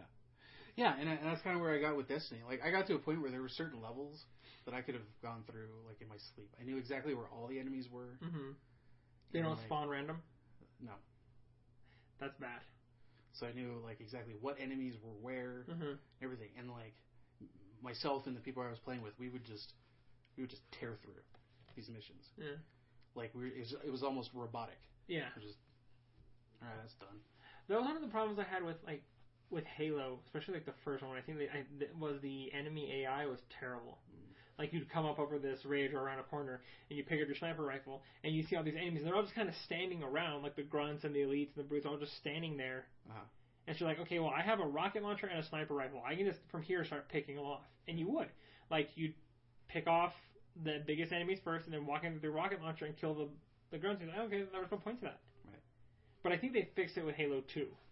Okay. And then, Halo 3 and 4 were awesome. And then... See, I only ever played the campaign for both Halo 1 and 2. I stopped playing the campaigns. And Halo 3? Yeah. I just played multiplayer. See, I never enjoyed the Halo multiplayer. Really? I found it to be just ridiculous. See, for me, there's little more that's satisfying than like just running by an enemy and then putting a sticky bomb on them and then running off. And there's nothing they can do. They're just like, damn it, kaboom, they're dead. Well, yeah, but Call of Duty kind of has that with the crossbow. Yeah. Because they're all explosive, and so when you pop them and you hit someone with an arrow, and it's just like, shit, kaboom! Yeah, you're given that like little moment where you know that they're like, I'm done. And you feel kind of like, yeah. Or when there's a sniper picking people off and you manage to like hit him with the crossbow from far away, with a weapon you shouldn't have been able to touch him with, and he's like, oh. It's on my kill streak. I was 20-0. Now I'm 20-1. Yeah. There's something satisfying about that in multiplayer games where like there's one dude who's just running the map. Yeah. And he's hopping around killing everybody with, and it's always some dude with a knife. He's just and then runs off. Yeah. I hate those guys. And he's killed you like 6 times, but he's like 27-0. Yeah. And you're going into and like their team, they're gonna win. There's no way you're gonna catch up. Yeah. But you manage to run up on him and like you just managed to kill him just one time and ruin his undefeated game. Yeah. Like, I don't care if we lost by 42 points, dude. That was awesome. It was totally worth it. Yeah. Yeah. Well, and I think with Halo 3, the reason why it kept me in multiplayer for so long is because there's so many variations of like the different things you could play. Yeah. Like I played a shitload of Griffball, and that was a good time. I don't even know what that is. And that is it is an empty room. There's a line in the middle. There's a team on one side. There's a team on the other, and there's a ball. And you try and get the ball to the other side. Meanwhile, you're shooting shit at everybody. So there's nothing to hide behind, so then you just always hurling bullets at each other. Yeah, and I think if I remember right, Griffball mostly was played with hammers, gravity hammers. Oh, that sounds fun. So it's like there's basically 8 dudes with hammers, with gravity hammers, trying to get a ball to one side of the room. And it's just chaotic fun. Yeah. Okay. That sounds alright. I think I can get into that. I played a level that someone made that was it was an exact copy of the first level of Donkey Kong. And so you're running up and then these barrels and you're like trying to leap over the barrels and then get to the next level all the way to the top. But then there's 8 of you doing it. And there's 8 pushing each other. Like the whole level is suspended in midair. Like Donkey Kong. Yeah, so it's like if you fall off, you're dead. Yeah. And so you're just like pushing your way, trying to get to the top, avoiding the barrels. And you've knocked your own teammates off out of the way. Yeah. Like, it's gonna be me. I always loved the gun game in Black Ops 2. Yeah, gun game was fun. Where, you start off with a pistol, then you go to, I think it was a submachine gun, then a shotgun, then an assault rifle, all the way up. Mm-hmm. I always had a good time with that. Yeah. Nothing's fancy. I always like Capture the Flag. Capture the Flag is fun. My heyday of Capture the Flag was Unreal Tournament. Like the first Unreal Tournament back in like 1999. See, I never played any of the PC. Fun. Facing worlds, low gravity, rockets. Yep. Nope. Not a lick. None of that made sense to me. Someone out there is going to know what I'm talking about. Some guys going to be like, oh, yeah. Motherfucking Facing worlds, rockets, no gravity. Yeah, I know what you mean. No, you don't. None of us do. None of them. Amazing. That might have should have all been Mandarin. Not a word. But I just my big gripe with video games now. I hate to sound like a cranky old man, but I'm just like, guys, you're making it way too difficult. Yeah, they are. See, I'm not having that problem. Not difficult in terms of like it's too hard to play. Just like more doesn't always mean better. Yeah. Okay. Yeah. Sometimes less is more. It's like just too much. It's too much of it. Yeah, which is I think one of the things that I really enjoy about Black Ops 2 is that it's just it's just a straight up Call of Duty game, straight up multiplayer. Although I'm hearing and seeing amazing things about Battlefield Hardline. I'm interested, but I'm hearing very mixed reviews about it. I don't know, because from what I've seen on some of the game sites I go to, like Kotaku and stuff like that, people are like, dude, this is it. This is the Call of Duty killer. Really? It's interesting, like, I think Angry Joe, Angry Joe Show, like, he did a straight up, like, 45-minute review of being like, do not buy this game. Really? Yeah. I haven't seen that. I'm gonna look that up because I kind of want to hear his opinion on it now. Because from what I've seen, people are like, yeah. Because remember back in the day, it was always the Halo killer. People were always waiting for it, and then Killzone on the PlayStation was supposed to be the Halo killer. Yeah. And Killzone was a fun game. Yeah. And then people kind of were like, well, it's okay if Halo exists because now we have Call of Duty as well, stuff like that. But they're saying this is the Call of Duty killer. And to me, it's like, well, I think they can coexist. It's fine and there's definite camps. There's people who love them some Battlefield and can't fucking stand Call of Duty, and then there's the inverse. Yeah. See, I had to look deep in my heart and figure out what my stance was on Call of Duty. And where did you end up? I ended up that the only Call of Duties that I seem to enjoy are the Black Ops. Mm-hmm. And I'm very much into the zombie mode. I have the opposite. I'm not all that into it. Really? Yeah, see, that's what I'm excited about Black Ops 3. Mm-hmm. Because they said, they're like, oh, zombie mode. I'm like, all right. I'll be back to Call of Duty then. Yeah, well, I still have maintained my position that I want a good zombie MMO, and I don't think DayZ is it. No. Or, what was the other one? H1Z1? H1Z, that's not it. Dead Island wasn't it. Dead Rising isn't it. Like, I want a game where you can jump in and, like, you're in the zombie apocalypse. Mm-hmm. Either solo or with a team. Yeah. Odds are you can, like, I want there to be like a Woodbury, not like with the governor, but like there's a community you can join and you can live in, you could be safe. Right. But like I want the developers to say eventually they will get through. Yeah. You know what I mean? Like if you don't take care of shit, like if you don't go on patrols and you don't run for food and something, you know what I mean? Like I want a legit zombie MMO. Okay, and especially if it's on a console, I will plunk down any amount of money. Yeah. Did you play State of Decay at all? I have not. It's not an MMO. It's not like online. Yeah. But I think that's probably the closest thing that I've played to what you're talking about. Where it's like a continued existence kind of thing. Yeah, it's like you start off and like the zombie apocalypse happens, and then it's like you're out in the middle of nowhere, and then like you gain people like in your group, and everybody has to worry about being fed and all this kind of stuff, and then you find shelter, and then you like build up the shelter, and then you have to go out on like supply runs. There's like different places you could go, and I think it's like you could scout it out, and some of them might have like really good building supplies, or this place has a lot of weapons, or things like that. And you have to get there, and so I don't know. It was fun. I played it like a lot when it first came out, but the problem is that it came out literally a week before The Last of Us. Oh, and The Last of Us was going to kill it. Yeah, so I played it for a week. And then you got The Last of Us. Like, it held me over until, because I was like, I'm waiting for The Last of Us. And then so I was like, okay, I'm playing this until The Last of Us, and then I never thought about State of Decay again. I don't think anybody thought of State of Decay again. Because The Last of Us still gets so much love online. The Last of Us is easily one of the best video games ever made, Ever? Ever. I've never played it. I watched the playthroughs on YouTube. It was a scary ass game. It's a scary ass game. It's fucking compelling. It's emotional. Mm-hmm. It's like, at no point was I ever like, playing Last of Us. Like, whole time I'm like, oh, what is it? All right, okay, go around this corner. Fucking, tactics and shit, trying to figure it out. It was just, you're into it, man, when you're playing Last of Us. I love that it takes place in the same universe as Uncharted. Yeah. Yeah, that there's that Easter egg in Uncharted 3, I think. Yeah. Which I'm curious to play Uncharted 4. Yeah. Oh, I wanted to ask you and I forgot. What's your stance on the new Mortal Kombat? I haven't played it. I haven't played it either. But it looks good. It looks good. And the last Mortal Kombat was pretty good. I didn't play that one either. So I haven't played. Dude, I haven't played a decent fighting game since like Street Fighter 4. I think you'd really like Injustice. Yeah, just given my comic book. It's comic book Mortal Kombat. Yeah, that's pretty alright. But I can tell you why I wouldn't play it all that much. Because once I beat everybody with Batman, I'm alright. Because this is how it would go. Well, and because I'm not gonna play as like Superman and like defeat Batman. No, I'll lose to him on purpose.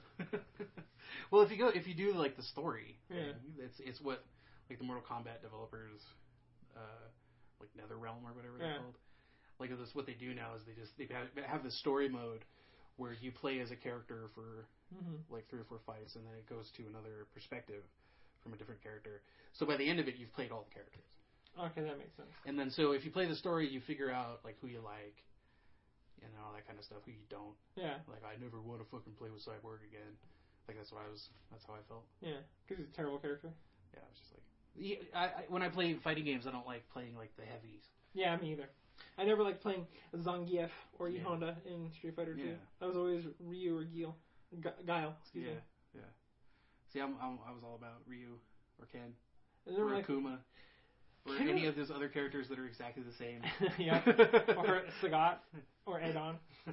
Yeah.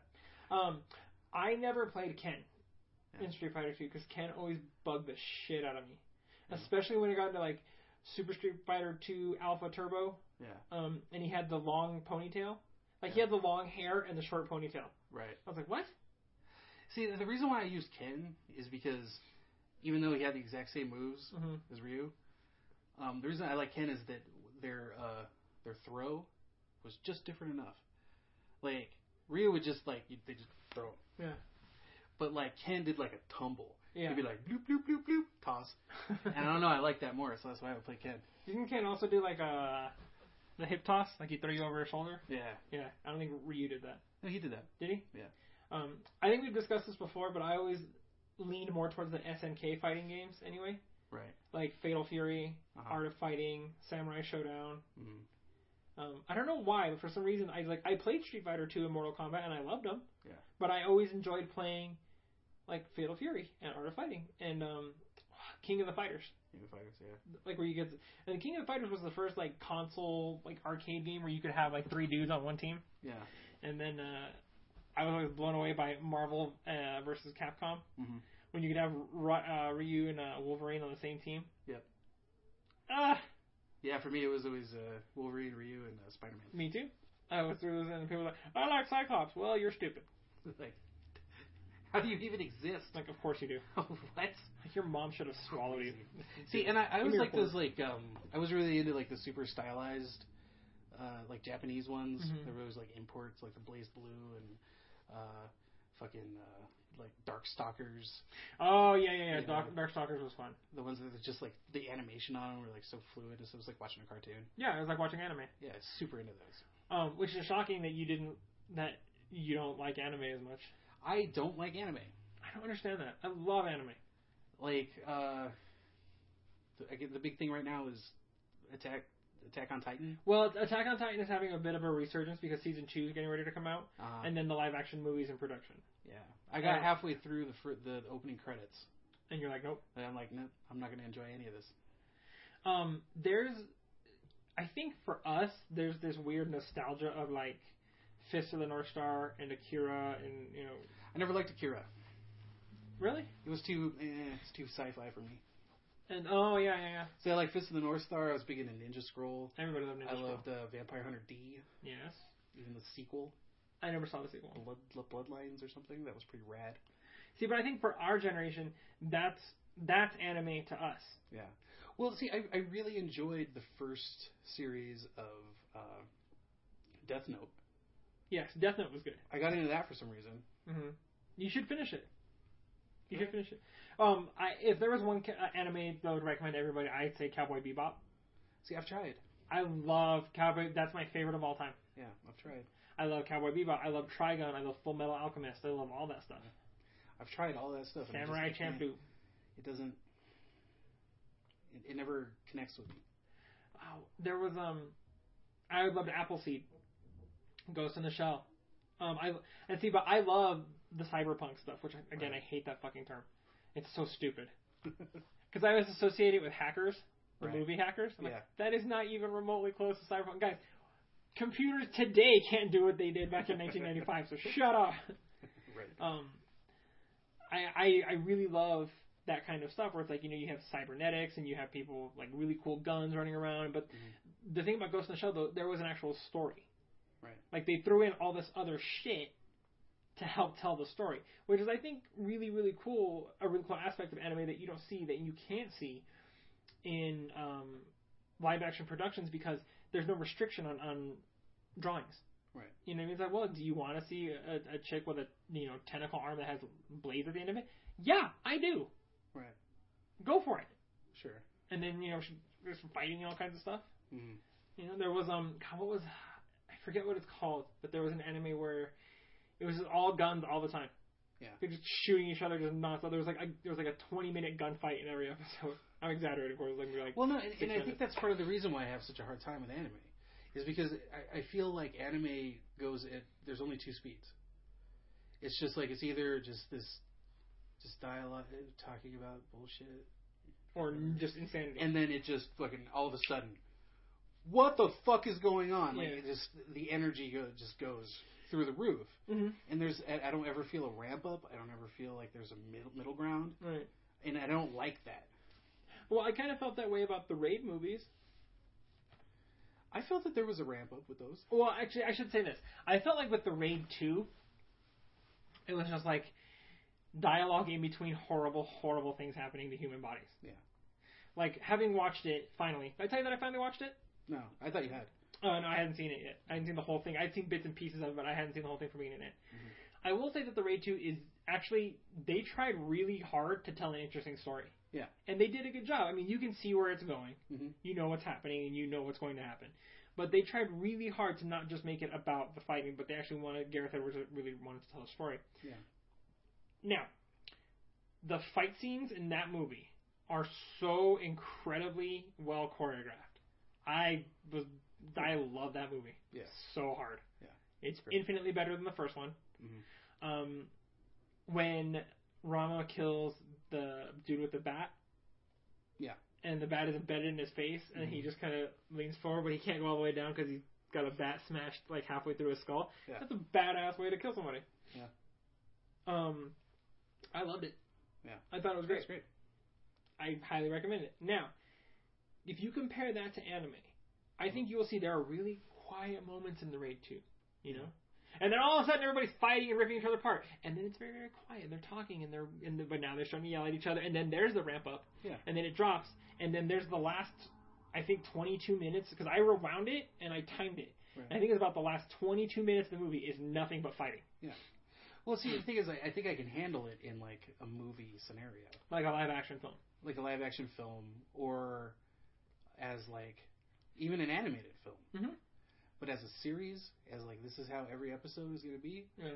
No. So you're thinking that you could handle anime as feature films better than a TV series? Yeah, like, I love Miyazaki movies. Mm-hmm. I watch the shit out of those. Okay. Because that's about as far as I can go. Like, if it's going beyond that, like, I'll lose interest. One of the things I don't like about anime is that they're continuing to, and I understand why they gear their stuff towards younger audiences, but they think they need to remember, like, you guys have considering my age, I'm 33, you have a lot of older fans who are still really, really into anime and love it. Like, of course, we don't have the Vampire Hunter D banners in our room anymore because we want to have sex with girls, but we still appreciate the stuff that's on Netflix, and we appreciate the stuff that's available online. And I don't own any anime DVDs. Right. But I will watch the shit out of a series on Netflix. Right. And see, even on the other end of the spectrum, there's a whole other end of that spectrum on anime. Because one time I was hanging out at my sister's house, and my niece was watching some anime thing, and I sat down for a minute, and she's like, "This I don't remember what it was called." But she was like, "This is my favorite anime. I watch it all the time." And so I'm sitting there, and it's like the characters are like these teenage boys and girls, and they're at their school being teenagers, right? And I'm like, for like 10 minutes watching, like, so, I mean, when do the tentacles come out? Or like somebody fucking whips out a sword that's like bigger than everyone. Yeah. And she's like, that doesn't happen in this. It's just like Dawson's Creek. This is literally teenage boys and girls at their high school anime show. Mm-hmm. And you're like, no. Okay, I'm out. Like, I love you, your family, but no. But Jesus Christ. I think yes and no when it comes to that kind of stuff. Yeah. I absolutely but just given what I grew up with, Fist of the North Star, Akira, things of that nature. Like, that's the anime, the kind of anime I want, like Death Note, stuff like that. Yeah. If it's just like some slice of life, you know, bunch of kids at a high school, I'll watch the CW. Yeah. I'm not gonna watch that, but I'll sure. Yeah. Okay, like, no, I'm good. I want to see a robot chick riding a tank into a fight against a giant robot. Yeah. Like, I felt bad for the animators. Oh, this was their job? Yeah, it's like you're just animating, like, teenagers, like, having dramatic things. Teenagery dramatic things. You don't get to ride a giant robot fighting a monster in Tokyo. That's a bummer. Yeah. Yeah. Like, I imagine those animators have, like, their own version going on, like, at home that no one gets to see. And you just think that there's, like, some, like, halfway through the conversation, somebody's head splits open and, like, this fucking knife tentacle comes out, starts carving up everybody around them. Yeah, like two tentacles, one's carving up like all these dudes over here, and then like the other one's like raping all the ones over here. Yeah. And it's just like, that's like, they keep that at home. I would hope so. Because of what they have to do day to day is. See, that's why and then I don't know why, but at some point, and I was in my like early 20s, I got really, really into Gundam.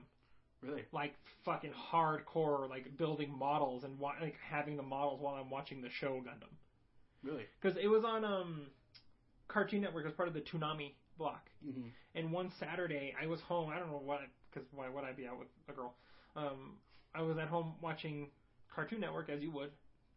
And they showed like this 6-hour block of Gundam. Mm-hmm. I think it was a G Gundam, which is considered one of the worst Gundam series because like instead of them fighting off-world, they're fighting in a tournament. So the robots are fighting each other, and it's like a martial arts tournament. So everybody knows kung fu. It was really stupid.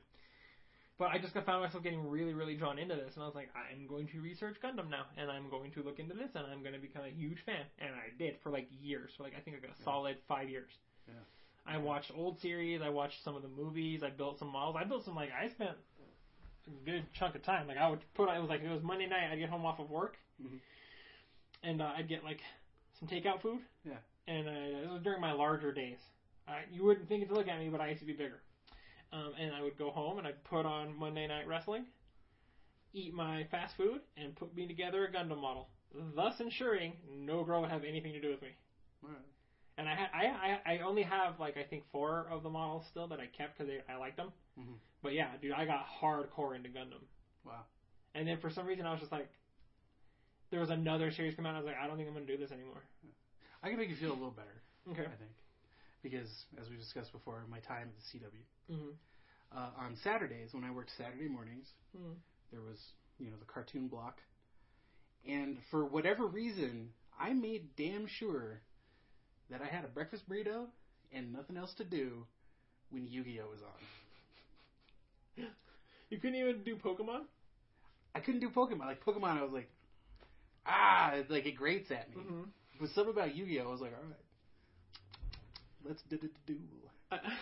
Oh man, don't say that out loud. I think I can do you one better though. Okay. There was a point where I would be home on a Saturday and there was nothing else on but cartoons. Mm-hmm. But I made a point to never miss an episode of Digimon. Oh wow. Digital Monsters. Nice. And that is specifically written and made for kids. Yeah. Like Pokemon, adults still like Pokemon. Yeah. Even Yu-Gi-Oh! Because I think it's the cards. Digimon? Yeah. No, it's like, this is for 8 or 9-year-olds. I'm all, fuck off! I think it's okay. Digital Monsters. Yeah, just holding on to a little bit of your childhood. I guess so, but it's like, I don't know. Right. I never got into Pokemon like a bunch of people our age bracket did. Nope. It's not that it bugged me. It was just like, okay, whatever. See, I think it was another one of those scenarios where I was just a bit older. Yeah. I missed it. Maybe that's my situation too. Maybe I'm aware of it. I know the story. I know what goes on, but like I'm not a part of it. Like I'm not part of the Pog generation. I was. That was like a year behind me. You just missed it. I just missed it. You missed out on circular pieces of cardboard. I was a freshman in high school, and then Pogs got huge. To this day, I don't know how to play it. I know you throw them at each other or something. No, you stack them, and then you have a big one. You have the slammer, which is usually a coin. Yeah. And I had one that because I was so into Power Rangers. Yeah. It was gross. I saw the movies in the theater. I paid to go watch them. And I was in high school. It was so bad. Yeah. But I used to buy the Power Rangers Pogs. That was my big collection. I had a big collection of Power Rangers Pogs. Yeah. And my slammer was Tommy's Green Ranger Dragon coin, the one that gave him his power, and it was big. It was like a big green, emerald colored Dragon coin. It was all intricate and ornately detailed and something that I treasured that thing for like years. Like I would take it to school with me in my pocket and just be like, you know what? I should morph and just kick everybody's ass. Like that's not. Shut up. Right. It's not gonna happen.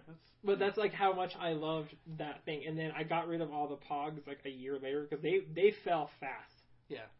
And then I kept. But they were serious for like a year or two. When it got out of hand. Yeah. Is when they started doing, because like it was Pogs, but with like whatever on it, you know what I mean? Yeah. And then there were some that came in special shapes.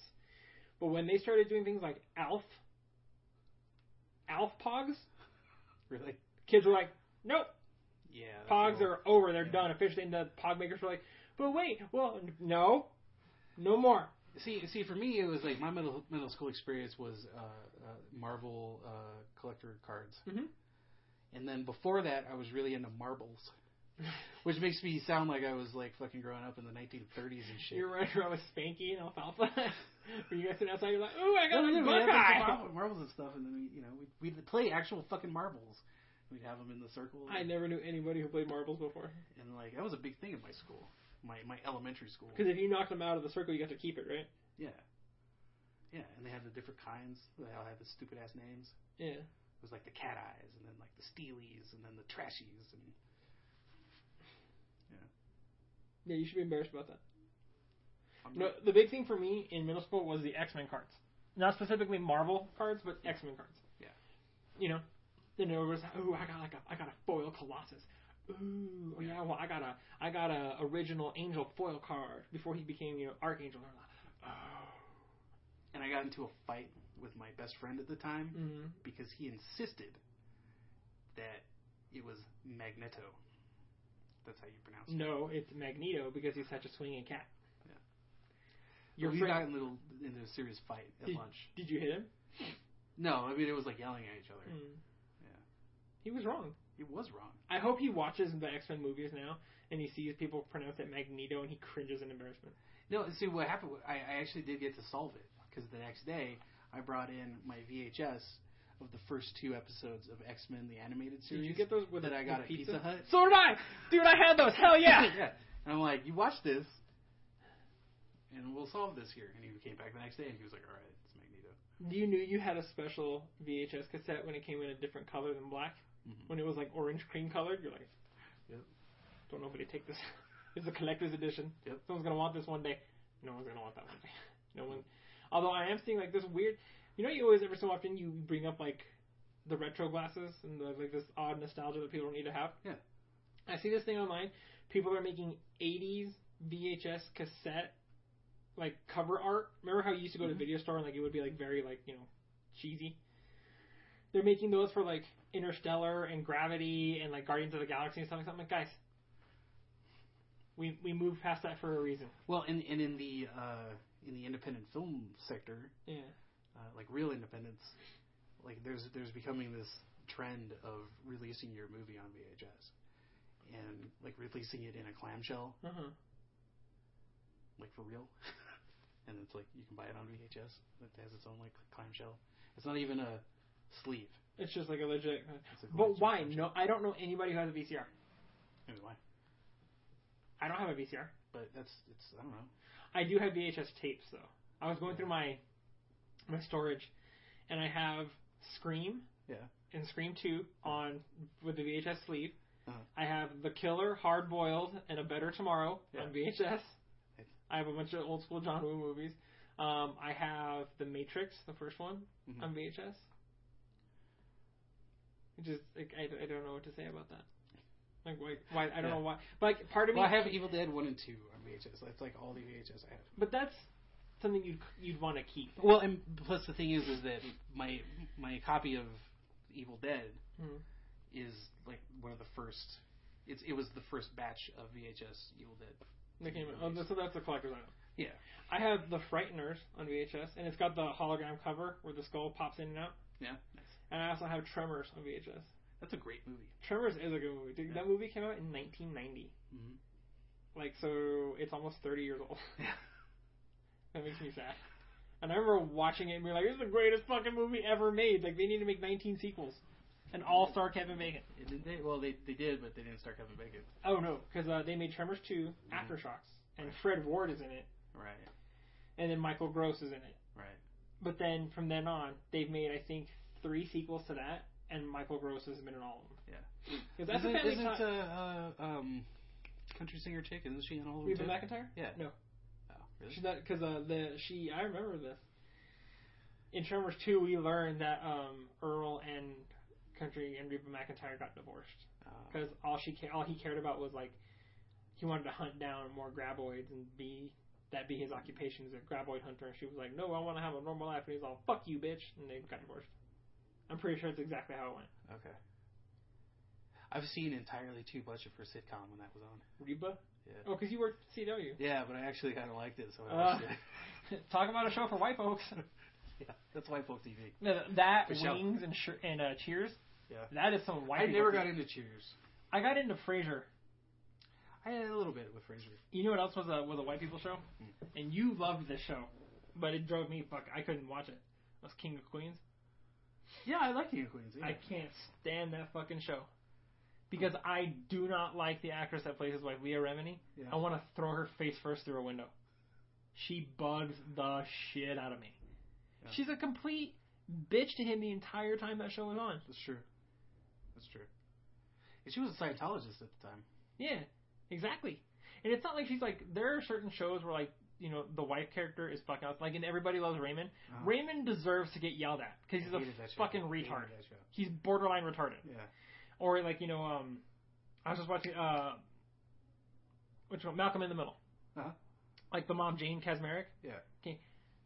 Her character deserves a fucking castle because of what the shit she puts up with. The mom is the hero of that show. Okay? Yeah. But in The King of Queens, no. Yeah. I don't know why Kevin James, because I don't know if you knew this or not, but in real life, Kevin James trains mixed martial arts. Yeah. He's like a devout Brazilian Jiu-Jitsu practitioner. Mm-hmm. At any time, he could have leg kicked her so hard that her spine would have cracked in half. I'm like, why? Just hit her as hard as you can. I don't advocate domestic violence in any way, shape, or form. Pick up her dad. Pick up her dad, and then have you ever been so mad you hit a motherfucker with another motherfucker? Yeah. And like one of those things, like pick up your skinny brother, pick up Patton Oswalt, okay, and beat the shit out of her with him. Yeah. I can't watch that show. Like I can't anymore, but I've seen it so much. Like it was just, I don't know, maybe it was a bit of like I had to watch it, so it got you. Yeah. I don't know. It comes up a point where I'm just like, I know she's gonna say something bitchy. She's gonna complain about something. Like the one episode I always think of is remember when Atkins was like the huge diet everybody was on? Like, I lost 45 pounds in 6 hours. Yeah. Yeah, but what's gonna happen when you eat that whole loaf of bread on Sunday? And Kevin James his character lost a bunch of weight on Atkins, and everyone's like, "You look so good! Like, congratulations! I'm really happy for you." And her character just got so mad that people were paying him compliments. Yeah. Like, what a bitch! Like, fuck you! No, like, get a divorce, dude. Kick her and her idiot father out of the house. Like, go be homeless. Fuck you. Get out of here. Right. I was like, I'm done. I'm never gonna watch this show because I want to kick her in the face. I think my favorite episode was that like he made a bet on something. Mm-hmm. He wasn't supposed to. Like, he told her, he's like, I'm going to take this money and I'm going to bet on this thing. And she's like, you better not. Mm-hmm. But he did. But then he won like a shitload of money. And she still got pissed off that he made the bet. No, because so he puts the money back because it was like they kept like a thing of money on the fridge. So he puts the money back. Uh-huh. But he's like, I have to spend all this money today on stuff that I can't keep. Like food and shit? Yeah, so it has to be like experiences, not like stuff. Yeah. So it's him and his buddies going around. Like at one point they hire like Eddie Money to come and sing for them for like a couple of hours, like in the living room. That's awesome. I would do that. Yeah, it was good shit. That was a good. So he won like thousands. Yeah, and they go out to like this big steak dinner and like they go to like Coney Island or something and they're like riding rides and shit and you know. And this is just like on a Monday. It was just like they had to do it in a day. Okay, spend all this money. That sounds funny. Yeah, like that I would watch. But I'm sure at some point she found out. I don't remember. Like, because there's no way he was gonna get away with it. Yeah, I think she might have showed up when Eddie Money was like in the living room. And like, how do you explain why Eddie Money's performing in our house? Yeah. I got nothing. Like, yeah. I'm fresh out of lies. Yeah. So. See, it had moments like that I think that. But see, like those seems to me like they would be few and far between. Yeah, they kind of were. And you know what's funny is that the CW here in town still shows King of Queens. I'm sure they do. Now, talk about a show for white folk, The Big Bang Theory. I've seen the first 3 seasons of that. I watched it on Netflix. I watched it during it was like I was depressed because I just went through a breakup. Mm-hmm. And I was sat in my room, like, upset. And they became your friends? No, not at all. Like, it was adversarial, me watching this. Okay. But it helped me work out my emotions. Okay. Somehow. Yeah, no, I watched them on DVD. Yeah. And when you don't have episode breaks, they all start to bleed together and they become one gigantic episode. Yeah, no, that's because I watched it on Netflix. Yeah. It was like the first 3 seasons. I can't, like, I'll admit there are moments of that show that are funny that made me laugh. Once per episode. Yeah. I don't think I ever laughed once. That show is painfully unfunny for the majority of the time. Yeah. It's just, no. Yeah. And you know what I found? I don't understand why people have this, like, huge nostalgia and love for How I Met Your Mother. It's not funny. It's not. Like, I'm sorry, but, and the way I heard it was they would film the episode and then play it in front of an audience and record the audience's reaction so that when they aired it on TV, it sounds like a laugh track. Huh.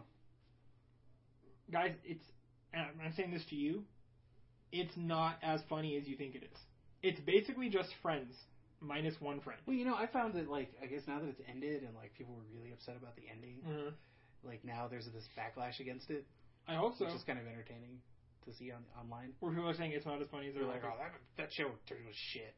It was. It's not funny. It was. I mean, it had its moments. I watched the first couple seasons of it, and then it was just like, okay. But, because I felt like it gave me whatever it was going to give me. And then, like, if I continued watching it, I wasn't going to get anything out of it. So why waste the time? Yeah. Well, I find that it started doing the thing what most sitcoms do is, like, they did in season 7 an episode that they had already done in season 2. Mm-hmm. I was like, yeah, I can't deal with this anymore. And then there are shows that on TV, like not Everybody's Learning, but My Name is Earl.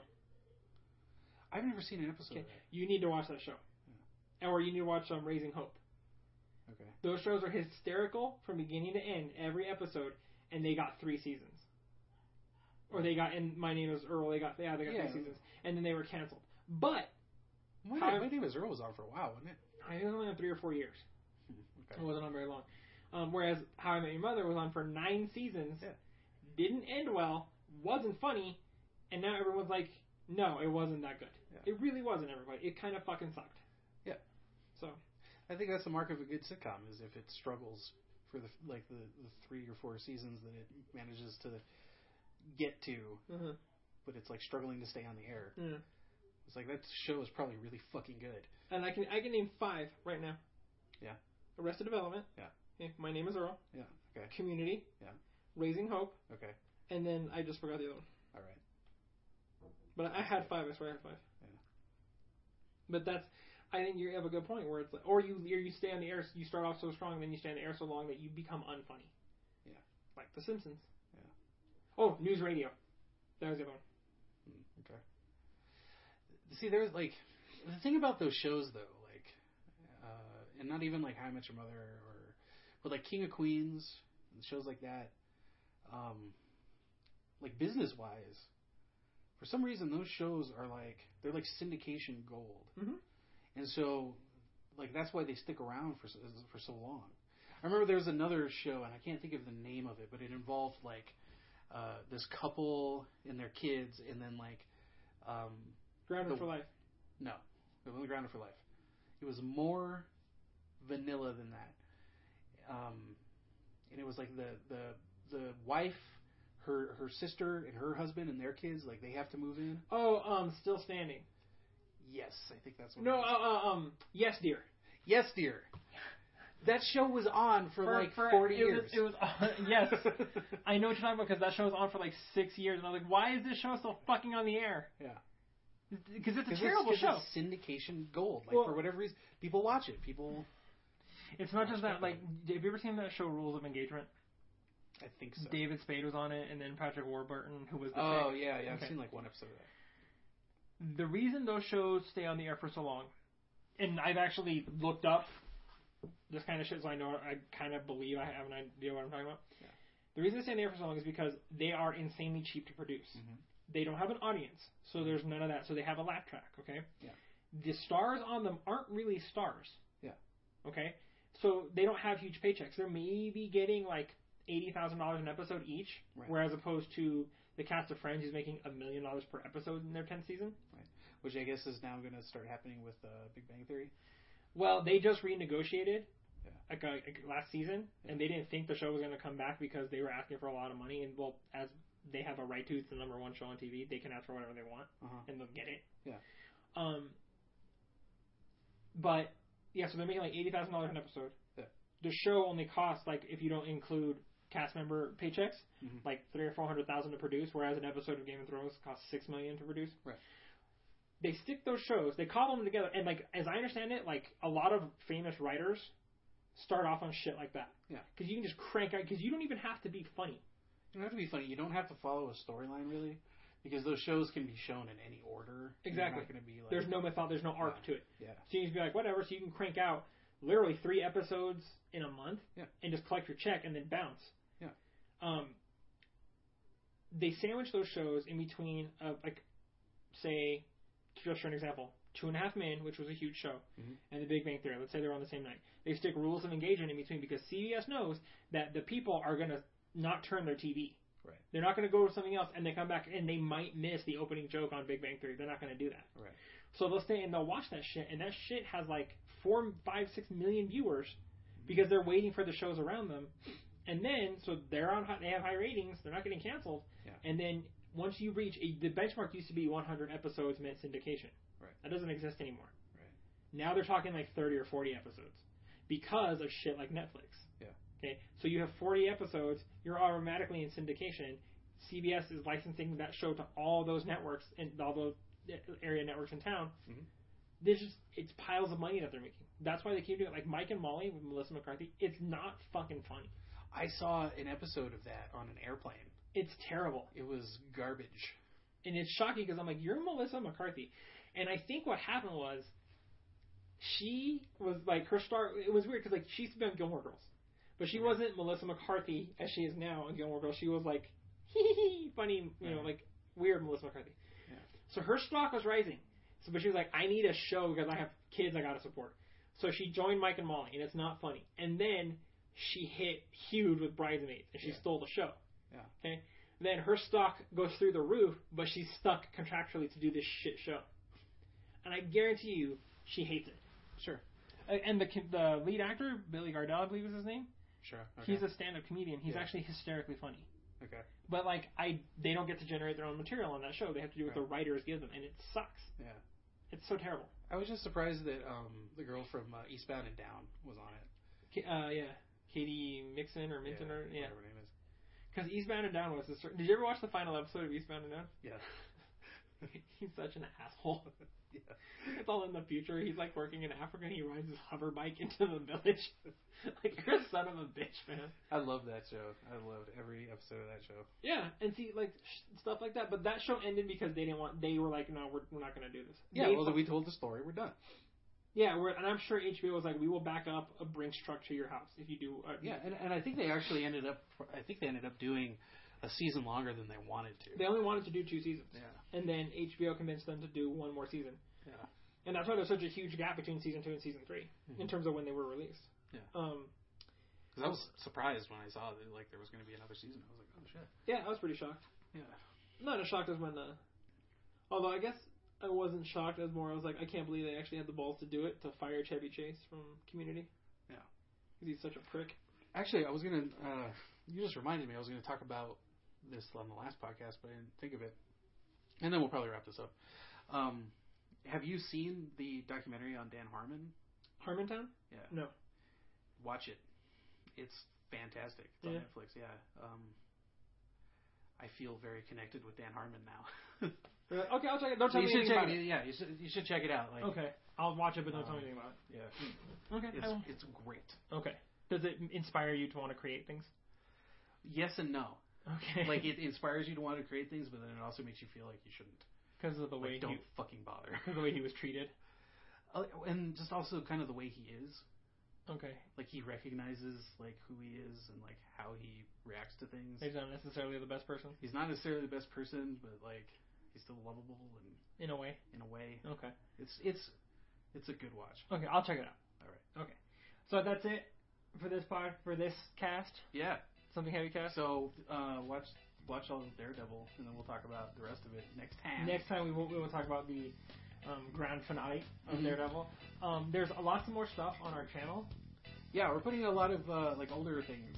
Older films that we've made, short films, a couple of features, some how-tos that we made when we were younger and not as experienced as we are. Like dreams. And...